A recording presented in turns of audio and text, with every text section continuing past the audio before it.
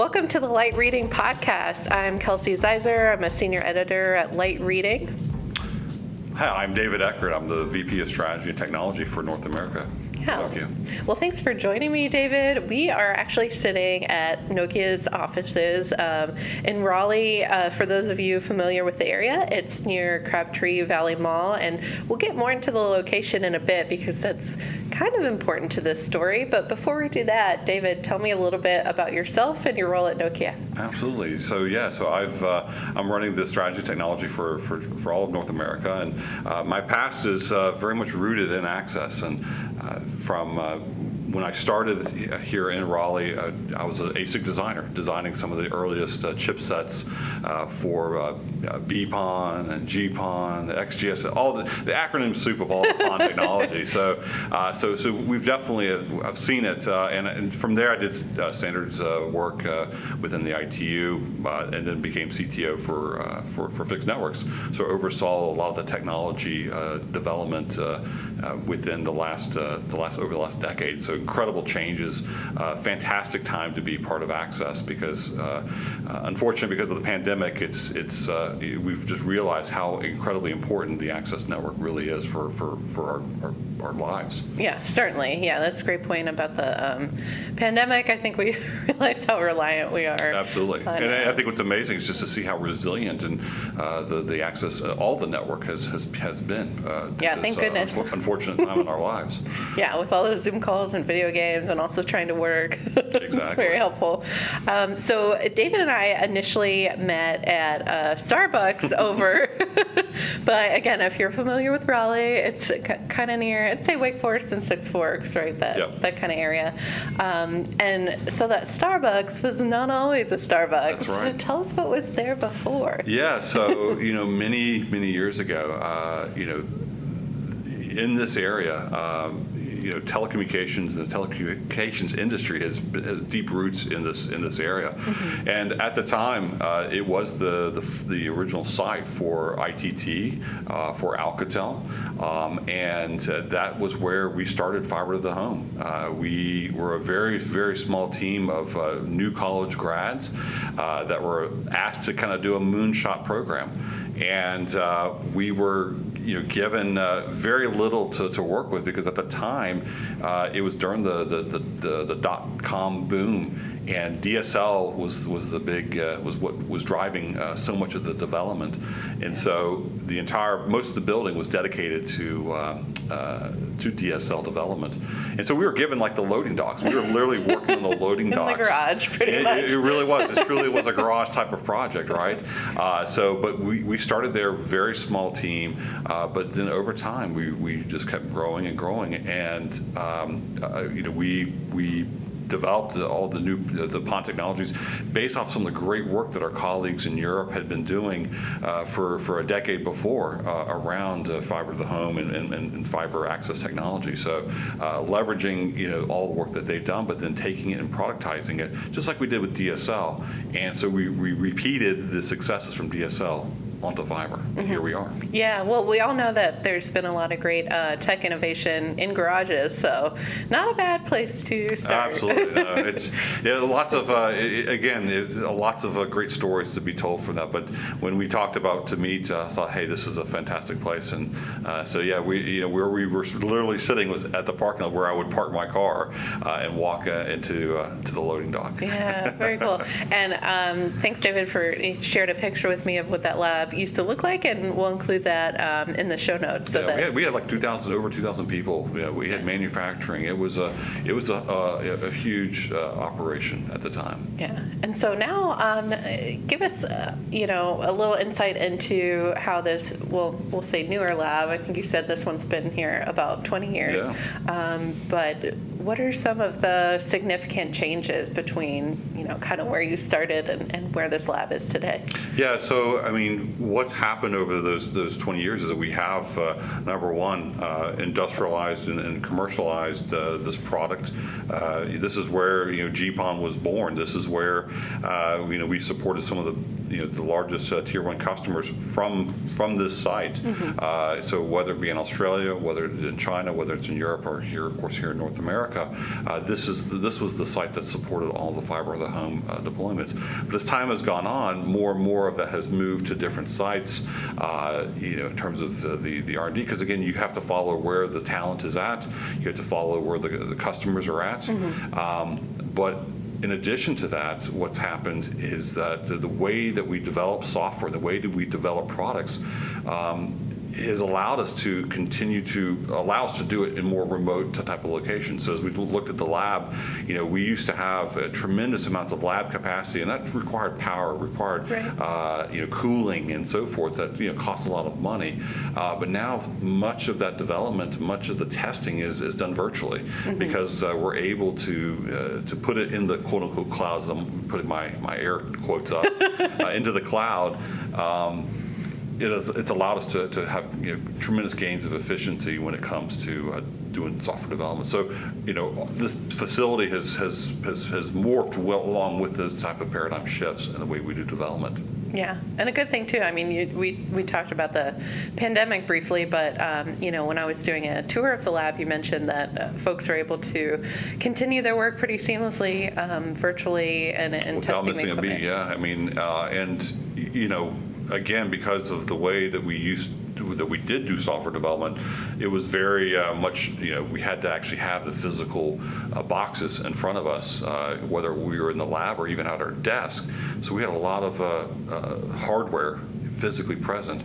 But again, as we move more and more things to containerized software, to more modular software design, most of the testing that we've had to do, the really ruggedized testing, has to be more on the management plane. And so we're able to do that more remotely and more virtually than ever before. That doesn't necessarily mean that we have to forego everything, because we actually still need to have physical boxes, physical hardware to actually do the true stress testing on let's say the data plane. So the Spirent test sets that we have, pushing gigabits and gigabits of traffic for months on end across a battery of hundreds, if not thousands, of ONTs. And thankfully, because of this type of paradigm shift, we're able to have moved more and more of the hardware out of the lab and decommission it and focus more on testing things more virtually. And so what are some other things that your customers are coming to the lab or accessing the facilities to try out, or what kind of demos are you working on with your customers here? Yeah, so one of the things that you saw today was our integration lab, where we allow customers to come in, and some of the customers have not deployed PON before. They don't have the IT systems or the OSS, BSS systems in place, and so there's a lot more integration they have to work through and work on. And so our team, our staff members in that lab, allow them to come on hands-on to do the training, to do some of the integration. We also support other customers who do have those PON networks and those access networks to, again, come in, do the integration, evaluate the technology, bring in their configurations and so forth to do it. Now, unfortunately, because of the pandemic, labs were closed.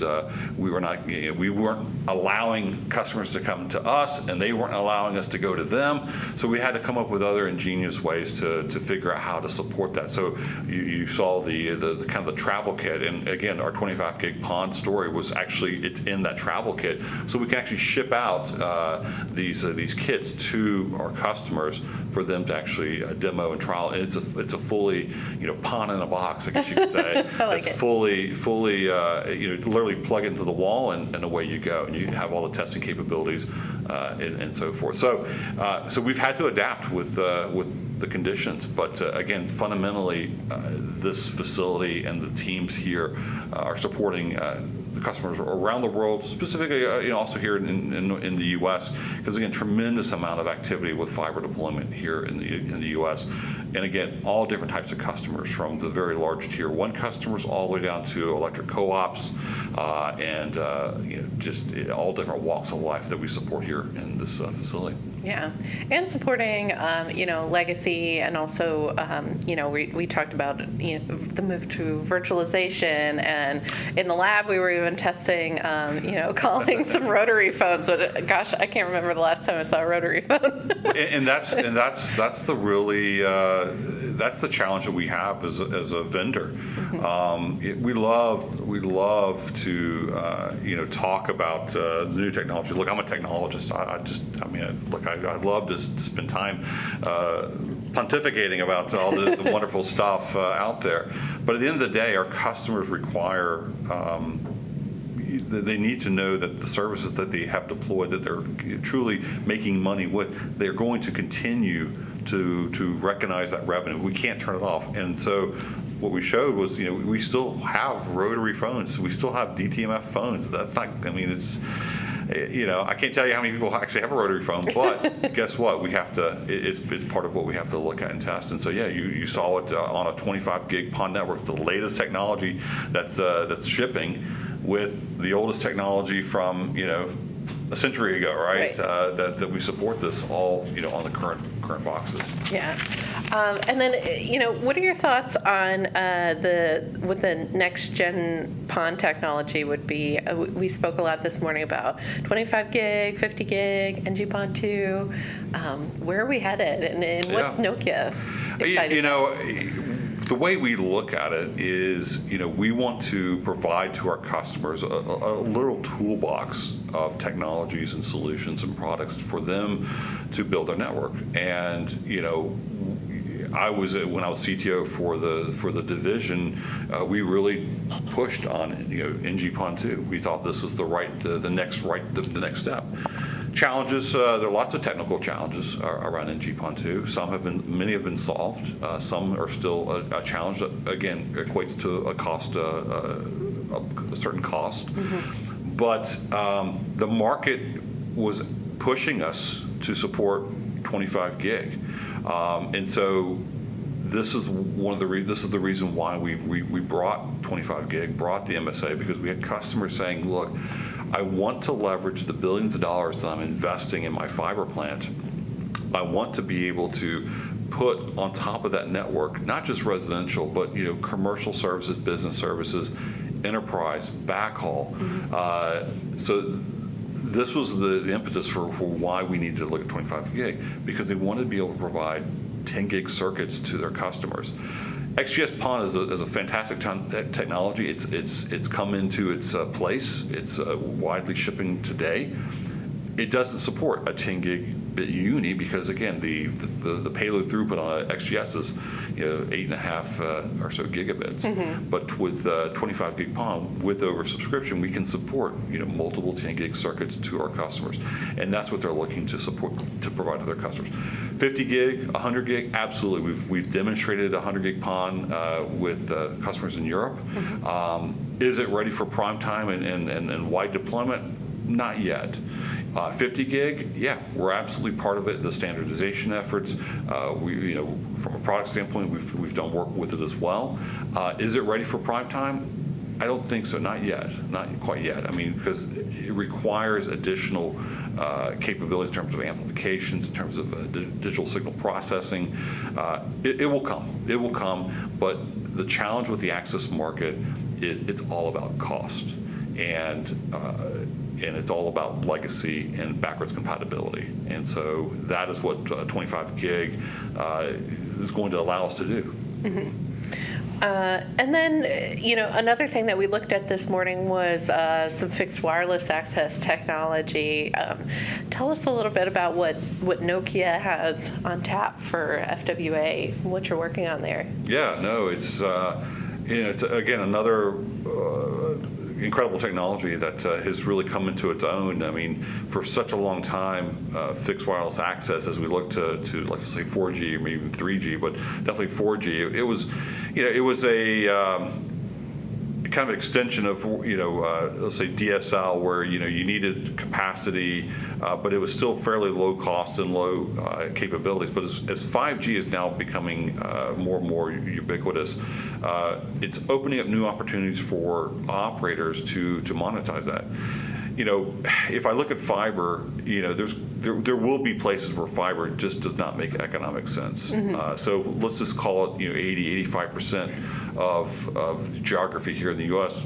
will be reachable by fiber, but that last 15, maybe 20%, it's going to be really, really expensive to make that happen. And are those more like rural areas? It's rural. It could be very urban areas as well. I mean, it's just where economically it's just not going to make sense. In some cases, there will be government funding that will try to close that gap, but it's going to be kind of the last part that will get it.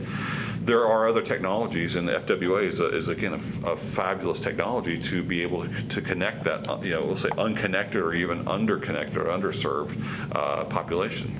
But it's also enabling other types of operators to tap into new revenue streams that they didn't necessarily have before. So those who are mobile operators are now able to offer multi-hundred megabit services to their customers in addition to the mobility services. These operators have spent billions of dollars on spectrum, and they'll be continuing to have more spectrum coming online. And this is one of the first use cases of 5G is this enhanced mobile broadband. And so we have operators who are taking advantage of that. So FWA, again, it's just another tool in the toolkit that our customers are wanting to leverage and to deploy. Yeah. And so looking ahead, what are you most excited about in terms of FWA and 25 GigPON, and what kind of services do you think that these technologies will enable? Well, I'm just amazed of how far we've come. I remember I was a young engineer at the time. I was having dinner. I was lucky enough to have dinner down in at AT&T. It was at the time, I think it was Keith Cameron was heading AT&T Labs at the time. And I just luckily, stumbled into the dinner we were having with AT&T, and the last chair was sitting beside Keith Cameron. So I sat down and I told him what I did, and he looked at me and he said, you guys are going to be changing the world. And little did I know how much this would change the world. If I look going forward, I still see such new opportunities that we will be opening up, be it beyond residential, with commercial enterprise, with mobile transport. We're allowing operators to provide that instantaneous, infinite amount of bandwidth, almost seemingly infinite amount of bandwidth, with low latency connectivity to their customers. And so the number of applications and use cases that will come about is just to me it's just almost unimaginable, because it's just we're providing this proverbial garage, this large garage, and at some point we're going to continue to keep filling it. And when you have this infinite amount of capacity and this low latency connectivity, and it's ubiquitous, it's going to be, I think the types of use cases that come about are just going to be fantastic. So I think it's just, we have to continue to keep pushing more and more fiber deployment, because now with fiber, people don't think about their broadband connectivity anymore, because it's literally like, it's part of their lives, but it's instantaneous. It's always there. It's always on. Yeah. Now I think sometimes instead of the connection, I'm like, is it my phone? Is it or something the application? else? No, it should be working. Yeah. And then just to wrap up, you mentioned government funding earlier. What are your thoughts on, can you speak to Nokia's plans at all in terms of the U.S. Infrastructure Fund? What are you looking forward to there? Yeah, I think with the Infrastructure Fund, it's again an opportunity for the nation to deploy this type of connectivity and to bring it to all points in this country, both fiber as well as fixed wireless access. We need to make sure that we're not prescribing too heavily one technology over another, because again, let the market decide which technology is going to be the most applicable for those different deployment mediums. So again, if we look into the toolbox that we have and that the industry has now, we have multiple ways to achieve this multi-gigabit instantaneous bandwidth, low latency type of connectivity. So Nokia, what we're doing is we are focusing on how do we drive this type of connectivity and provide the solutions that are going to be needed, even in this environment where we have such difficult supply chain challenges, we have different regulatory challenges and so forth, but the need is still there. Through the pandemic, they say that it takes 60 days to form new habits. Well, we've been in this pandemic for 2 years, right? So, the reliance on the connectivity is part of our lives. It's part of our children's lives, and it'll always be there.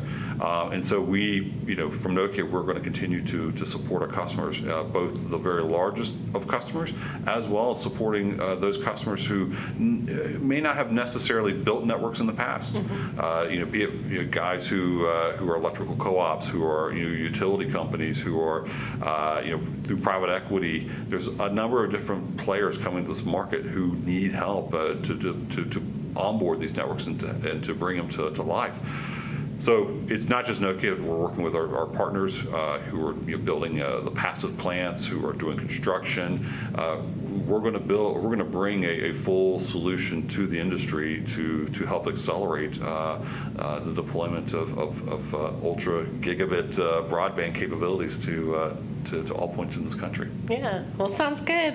Dave, thanks so much for joining me on I'm glad you were able podcast. to come. Yeah, it was great to do the tour, and we'll definitely love to come back in the future and see what you're up to then. Absolutely. Yeah. All right. Thank you so much.